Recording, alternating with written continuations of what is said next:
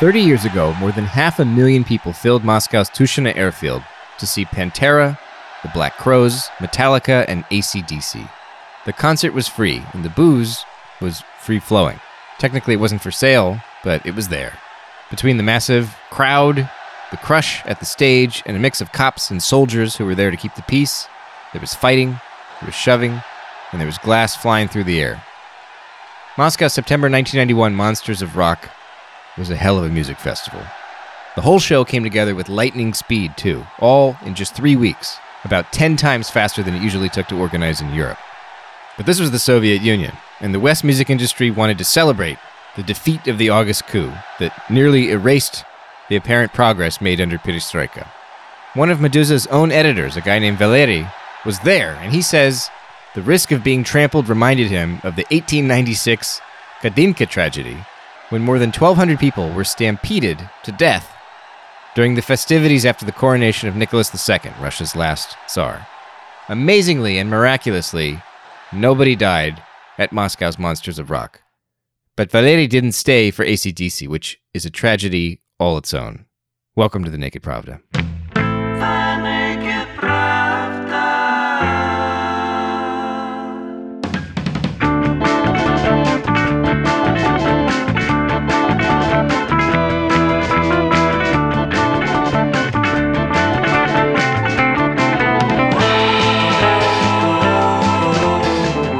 Hello there, you're listening to The Naked Pravda. I'm your host, Kevin Rothrock, Meduza's English language managing editor. Our main story this week isn't the 30th anniversary of Moscow's Monsters of Rock, but we did manage this week to publish an English language translation of our story on that music festival, and I had to share a bit of what I learned from that article, because the whole thing sounds so wild. Also, I've been listening to It's a Long Way to the Top by AC/DC all this week, and I'd play it for you now, but the royalties are not in Meduza's podcasting budget. So instead today we're focusing on Russia's place in the European gas crisis. Wow, didn't see that one coming, did you? And we're going to be leaning on expert insights from Nick Trickett, a political analyst who specializes in energy consulting. Listeners of the show are aware, probably I assume, listeners of the show can assume, correctly, that I don't know much about macroeconomics. But the energy crisis strikes me as a particularly important issue. And Nick writes an absolutely fantastic newsletter called OGs and OFZs. So I leaned on him for all the heavy lifting. But first, let's revisit a few of the other things that happened in Russia this week. If you live in Russia, or if you're a weirdo like me who reads the Russian news regularly, one thing you'll notice about the politically salient stories in Moscow is how often they involve the police. For Meduza's daily newsletter, I use emojis. I write the newsletter and I use emojis to identify the general themes of the various stories that we're covering on any particular day. And I swear, I'm inserting little police emojis all the damn time, one after another. So let's check in with the cops.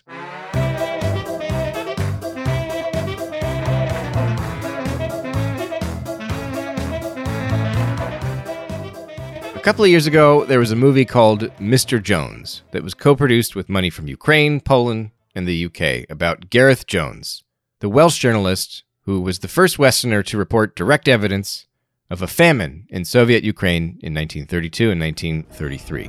What do you want? The story no one is talking about. I saw him, 4 bullets in his back. And you don't think it was a robbery? What was Paul working on? Ukraine. Soviet Union is not the workers' paradise that was promised. It is not the great experiment that you read about in the press. An English actor named James Norton plays the titular character. I confess that I don't know his work. He's a handsome guy. And his co-stars are also handsome people. Vanessa Kirby, you might know her from blockbuster movies like Mission Impossible Fallout. She was in Hobbs and Shaw. And Peter Sarsgaard, who's been in a million films. Boys Don't Cry, Jarhead. He was even in Green Lantern. Maybe you remember that one. It wasn't very good. I haven't seen Mr. Jones, but apparently it is good. It has an 86% on Rotten Tomatoes. And the critical consensus calls it flawed, yet fundamentally worthy. So that sounds good. In Ukrainian, by the way, the movie is actually titled The Price of Truth, which gives you a better sense of the existential themes present in the picture. Now, on October 14th, 2021, we're talking 2 years after the movie comes out, the human rights group Memorial decided to screen Mr. Jones at its Moscow office. But things didn't go quite as planned. Just after the movie started, several dozen young men in hoodies and masks broke into the screening room and interrupted the film. They assembled at the front and they chanted the slogan, "We don't forget and we don't forgive," and they also screamed the words "disgrace" and "fascist." Some people in the audience later told Medusa that they thought at first that they might be getting taken hostage by terrorists. And it's not all that hard to imagine why they maybe thought that. Now, I've looked around, and I haven't found any clear explanation for why these guys were yelling exactly this stuff, but I assume it's because they reject anything depicting the Soviet famine as a policy that specifically targeted Ukraine. And they associate this narrative with the Ukrainian nationalists who later collaborated with the Nazis, the fascists. At least that's what I think the logic is here. Okay? So these youngsters are standing around, they're hooting and hollering. So naturally, Memorial, they call the police. Now, the nearest police station is just around the corner, apparently. It's about a 5-minute walk from the office. The cops don't show up for 20 minutes, though, by which point all but 3 of the hooligans have managed to run away. Oh well, right? Not so bad. A small disruption, but now the group should be able to get back to its little movie, right? Yes? No. The police then proceeded to question everybody in attendance, forcing them to complete incident reports and explain how they themselves ended up at this film screening. Eventually, the organizers managed to turn the movie back on and finish showing it, but the cops didn't leave the building until around 2 a.m. They also refused to let anyone telephone Memorial's lawyer, and the attorney only managed to reach the group by literally crawling in through an unguarded open window. I haven't seen any pictures of that, but I imagine it was quite a sight. Now, after several hours of threatening to seize Memorial's computer equipment on the grounds that it might contain evidence related to the break-in, the officers reportedly got a mysterious phone call, and then they immediately softened up. Their disposition changed, an eyewitness told Medusa. It's unclear who these hooligans were, but the 3 men who ended up in police custody appear to have been released without any charges.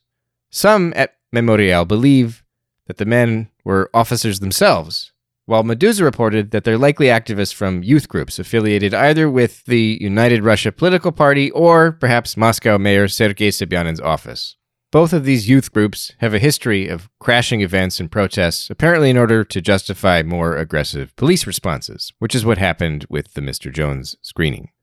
So that little incident didn't lead to any arrests, but since we're talking about the cops, there is a fraud investigation into former Deputy Education Minister Marina Rakova, and that led to another high-profile arrest on Tuesday, October 12th, the arrest of Sergei Zuyev, the rector of the Moscow School for the Social and Economic Sciences. This university is called Shininka, and he's supposedly wrapped up in Rakova's alleged scheme.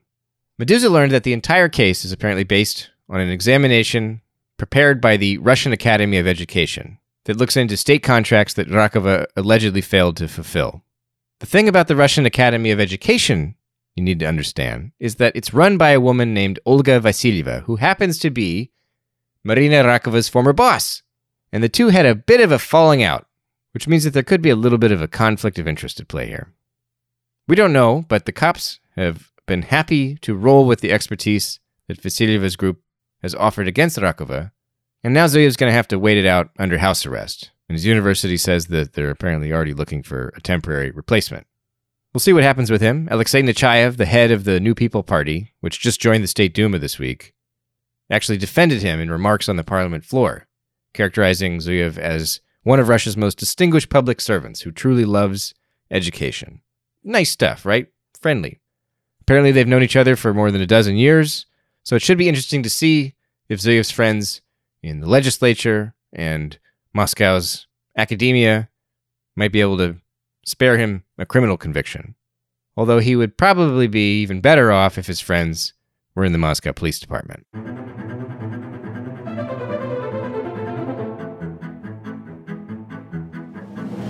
We're only 3 episodes deep into the Naked Pravda's 2nd season.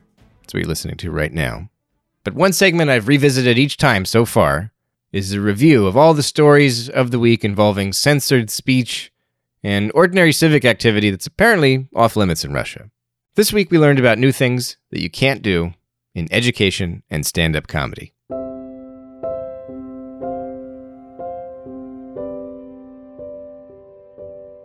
When my daughter was about 7 years old, she nearly broke my heart when she declared, "I will never have kids."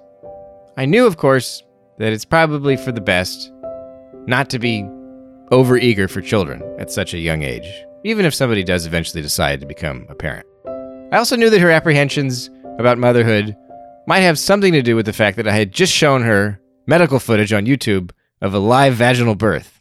Amniotic fluid, blood, and the umbilical cord all splashing around all over the place. In retrospect, maybe it wasn't the best thing to show a small girl trying to wrap her head around how babies are born. I don't know. But I do know that talking to children about sex can be tricky, which is why work by people like Olga Shogoleva, until recently a biology teacher, is so useful. In addition to teaching at the St. Petersburg State Conservatory, Olga is also involved in multiple sex ed programs, including one that teaches parents how to talk to their kids about the birds and the bees, presumably without confusing metaphors about birds or bees. This week, Olga lost her job after some of the more prudish parents complained about her Instagram account, where she posts content about anatomy, sexuality, and, related themes. When the school's administrators asked her to censor her blog, first they wanted a few posts deleted, and then they wanted the entire account disabled, Olga refused, and then she was told that it would be best if she just quit. When some of Olga's students petitioned to keep her at the school, and other parents defended her, the principal actually asked her to stay, but Olga says that the administration still couldn't resolve the conflict with the more conservative parents, so she doesn't actually want the job back. Her Instagram page is now hidden to non-subscribers behind a privacy wall. Teaching kids about reproduction by day and Instagramming videos by night about contraceptives and sex toys, you can't do that. Я от всей души хочу принести свои искренние извинения. You're listening to Ariana Lalayeva, a comedian from North Ossetia, apologizing for being part of a joke told more than a year ago, where her comedy partner said, during their stand-up routine, that she has Ossetian pie with shredded meat between her thighs. It's a joke about vaginas, folks. You may have heard of them. Some people think it's offensive to talk about them, or to compare them to pies. This one was particularly offensive in North Ossetia, it seems, not so much because female genitalia are so special, but because Ossetian pie is associated with a local religious rite, where the three pies symbolize God, the sun, and the earth. I assume the sensitivity there has to do with the first thing, and not the latter two. When footage of that joke belatedly started circulating online last weekend, both Lalayeva and her comedian partner issued apologies on Instagram. 3 days later, Lalayeva posted a second apology, the one I just played for you. This time she was in tears, and she indicated that someone had given her a serious talking to, and she said that she now understands the full scale of the tragedy and the level of colossal damage inflicted on everyone who saw the joke. She also revealed that she's lost her job and many of her friends, and she said she doesn't want to be an enemy of the people. Vaginas, pies, God. Don't joke about them in North Ossetia, guys. You can't do that.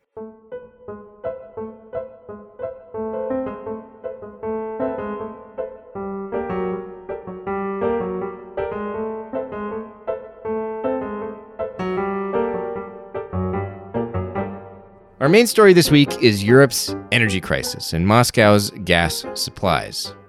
I go cross-eyed when I try to talk about these issues, but luckily, political risk analyst Nick Trickett, the brain behind the terrific OGs and OFZs newsletter, agreed to join us and answer some broad questions.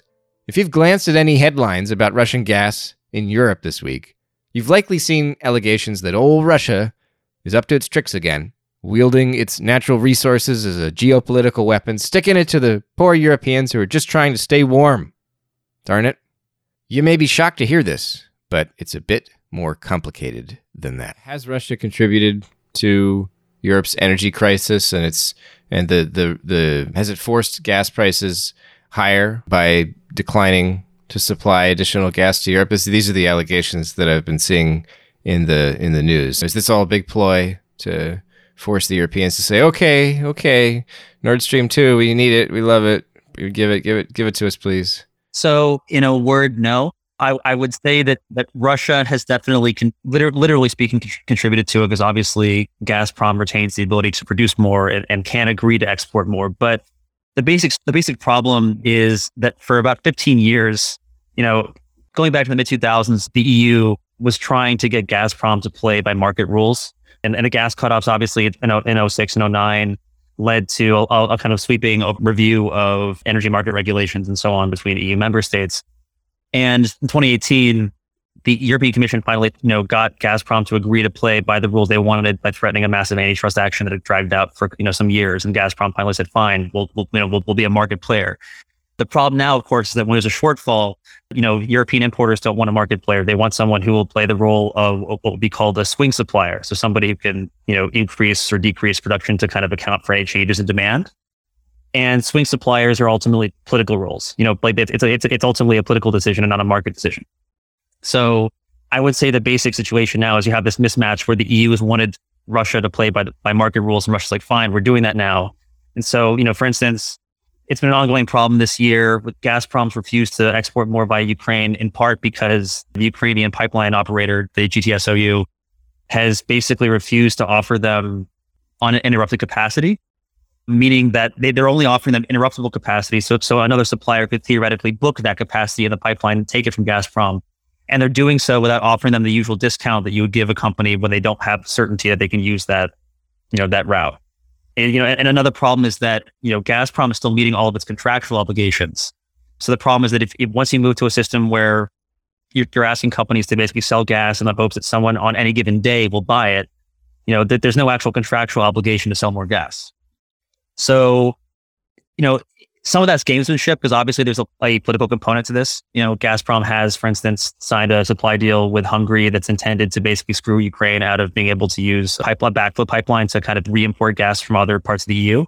But the bigger point is that, there is no contractual obligation to sell more volumes of gas. They have. So it's strictly speaking, they're not like at fault in any legal sense and so on. And it's not really, and they're really being asked to play a role that they were being told not to play for a long time. Is Gazprom declining available profits, or is Europe asking them to take some kind of a loss in either the long run or the medium run? I wouldn't necessarily go so far as to say that they're declining profits. If you think of it this way, they obviously benefit from the surge in prices, strictly speaking. So, if you were to like try to model it, there would be a point at which increase in exports would actually offset the additional gains and profits from the current level of prices. But I think the better way to think about it is what their priorities are, and why the shortfall exists in the way that it does. It's not that Russia just tried to cut off supply and that's why there's a shortfall. Like back in August, for instance, there were a lot of very, very political theories about why that was happening. The basic story was a bit simpler. Last winter was a lot colder not a lot, but colder than usual. The summer was cooler than usual. So that means you have a lot less natural gas in storage across Europe, including in Russia. Because obviously if it's colder in Western Europe, it's colder in Russia. There happened to be a fire back in August at a major field. So that obviously interrupted production for a bit, and they finally got back on. But now, the issue is that Russia has to ultimately prioritize domestic storage. So if it's going to be a cold winter in Europe everywhere, Russia's definitely going to have to store more domestically. And also over the summer, for instance, ironically, because of higher temperatures and how hot it got, electricity prices in Russia actually reached historic highs because how many people were using air conditioning and so on. And even though it's not like a huge chunk, there's still a sizable chunk of the energy grid in Russia that's powered by natural gas. So there are a lot of other factors at play. So it's easy to say that Russia could sell more and it could strictly sell more and I think alleviate the stress, but it's not responsible at all for the overall structural dynamics that are playing out. Do you think that Europe is taking the right lessons here? Are they? I imagine there are people in Europe. You're a person in Europe who's drawing these conclusions. Obviously, I'm in the UK, so let's not get ahead. Oh, excuse me. Jeez, I can't. You're right. But do you think that this energy crisis, the current gas crisis, can we call it a crisis? Yeah, I would say it's a crisis. Is it occasioning a reevaluation for Europeans of their place either in the energy market or I guess specifically with Russia? Are they kind of rethinking their relationship to Russia and realizing that for all the human rights issues and political regime differences, they're kind of in this together with Russia? And is that leading anybody, you think, to think, well, maybe we should We should all just kind of smooth things over, hey? I don't think so. I think, I mean, first off, you have the fact that the kind of like leading EU institutions, right? Not national institutions, but like EU level institutions, and basically use the crisis as an excuse to say, well, we got to invest more in renewables. Now, Russia would argue that renewables are the reason it's happening. It's not quite true. There's some truth to it, because obviously, when you build like a windmill, like a turbine or whatever, or a solar panel, et cetera, like, the output varies, right? You can't predict if there's going to be wind or not, or sun or not. And so the real problem is, what do you do when there's a surge of output or a surge of demand, which is what we've seen this year because of reopenings in economies across the globe.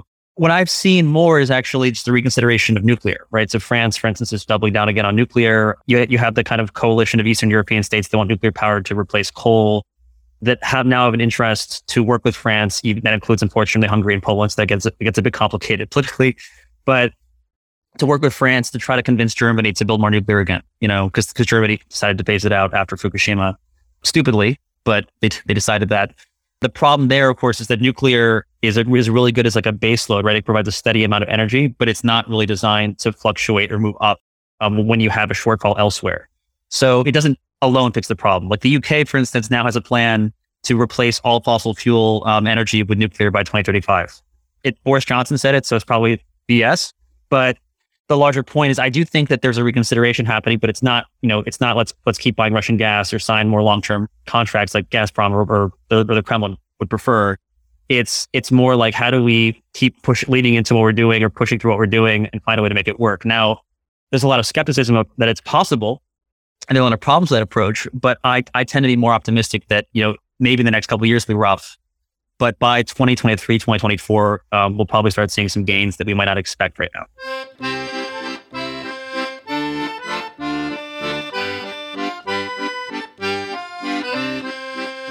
If you read Nick's newsletter, one subject he returns to regularly is inflation. It's something with more political salience than many observers and Russia experts seem to appreciate. So I asked him why inflation is so important in Russia and what role it plays in gas exports to Europe during an energy crisis like the one that's happening right now. If you look at social surveys, usually Levada is the leading one. Basically, the biggest issue that Russians say they face any given year is price increases.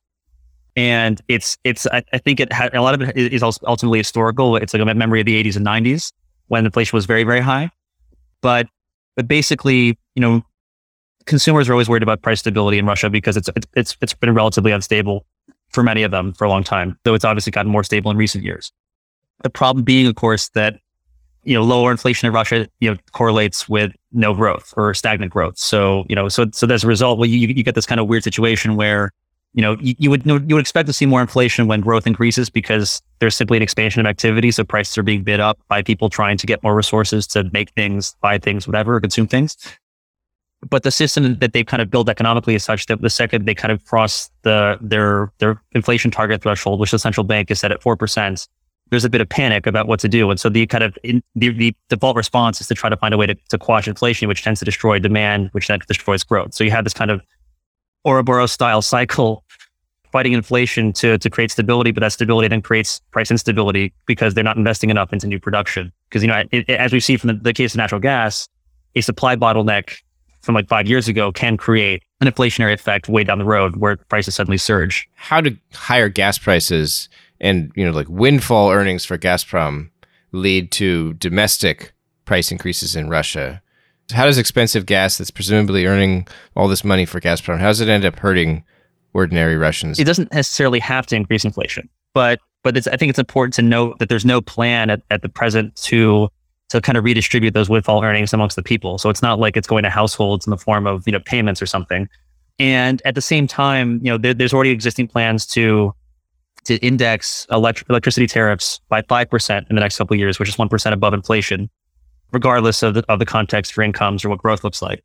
So they're basically trying to protect the profits of the power companies who they need to invest into the efficiency and new plants, whatever. And to top it off, natural gas is basically the most important feedstock, the kind of input you use to make fertilizer.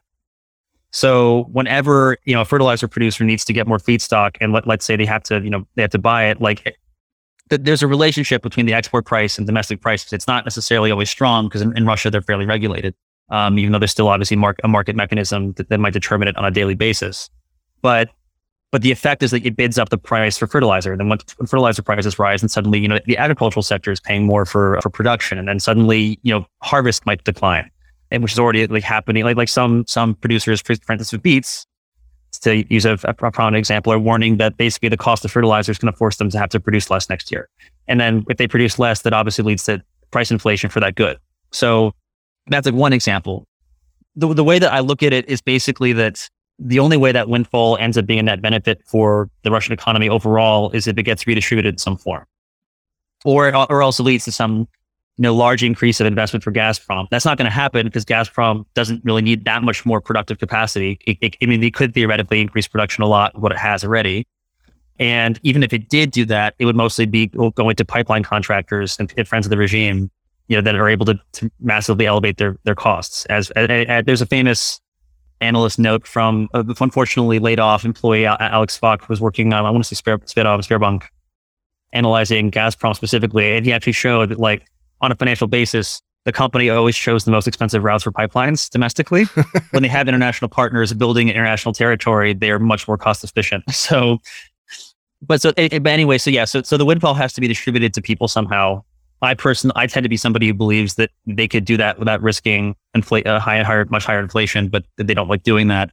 Or else it has to be transferred to industries that are making things. And the problem, of course, there is that if they simply give the money to a manufacturer for cars or some consumer good, people have to be able to afford it to have that actually have a meaningful impact. So it's kind of a problem where the obsessive focus on let's build factories to make things and ideally sell them abroad kind of hits a dead end, because eventually people domestically have to consume the stuff. And so until they find a way to better redistribute these windfalls whenever they form from different sectors, that doesn't really go anywhere. And it's not just, the energy sector.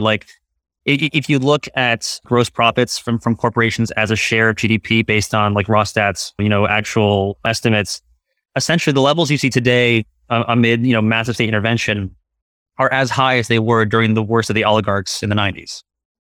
And they were actually lower between 2000 and about 2011, when there had been appreciable gains for incomes and so on. And then when Putin comes back to power in 2012, they surge back up another 6 to 8% all of a sudden in a year. So there is clearly a way in which the lack of competition and kind of overconcentration of cash basically in corporate hands without having people able to consume enough stuff domestically is a problem. And high gas prices don't really fix that unless they're redistributed.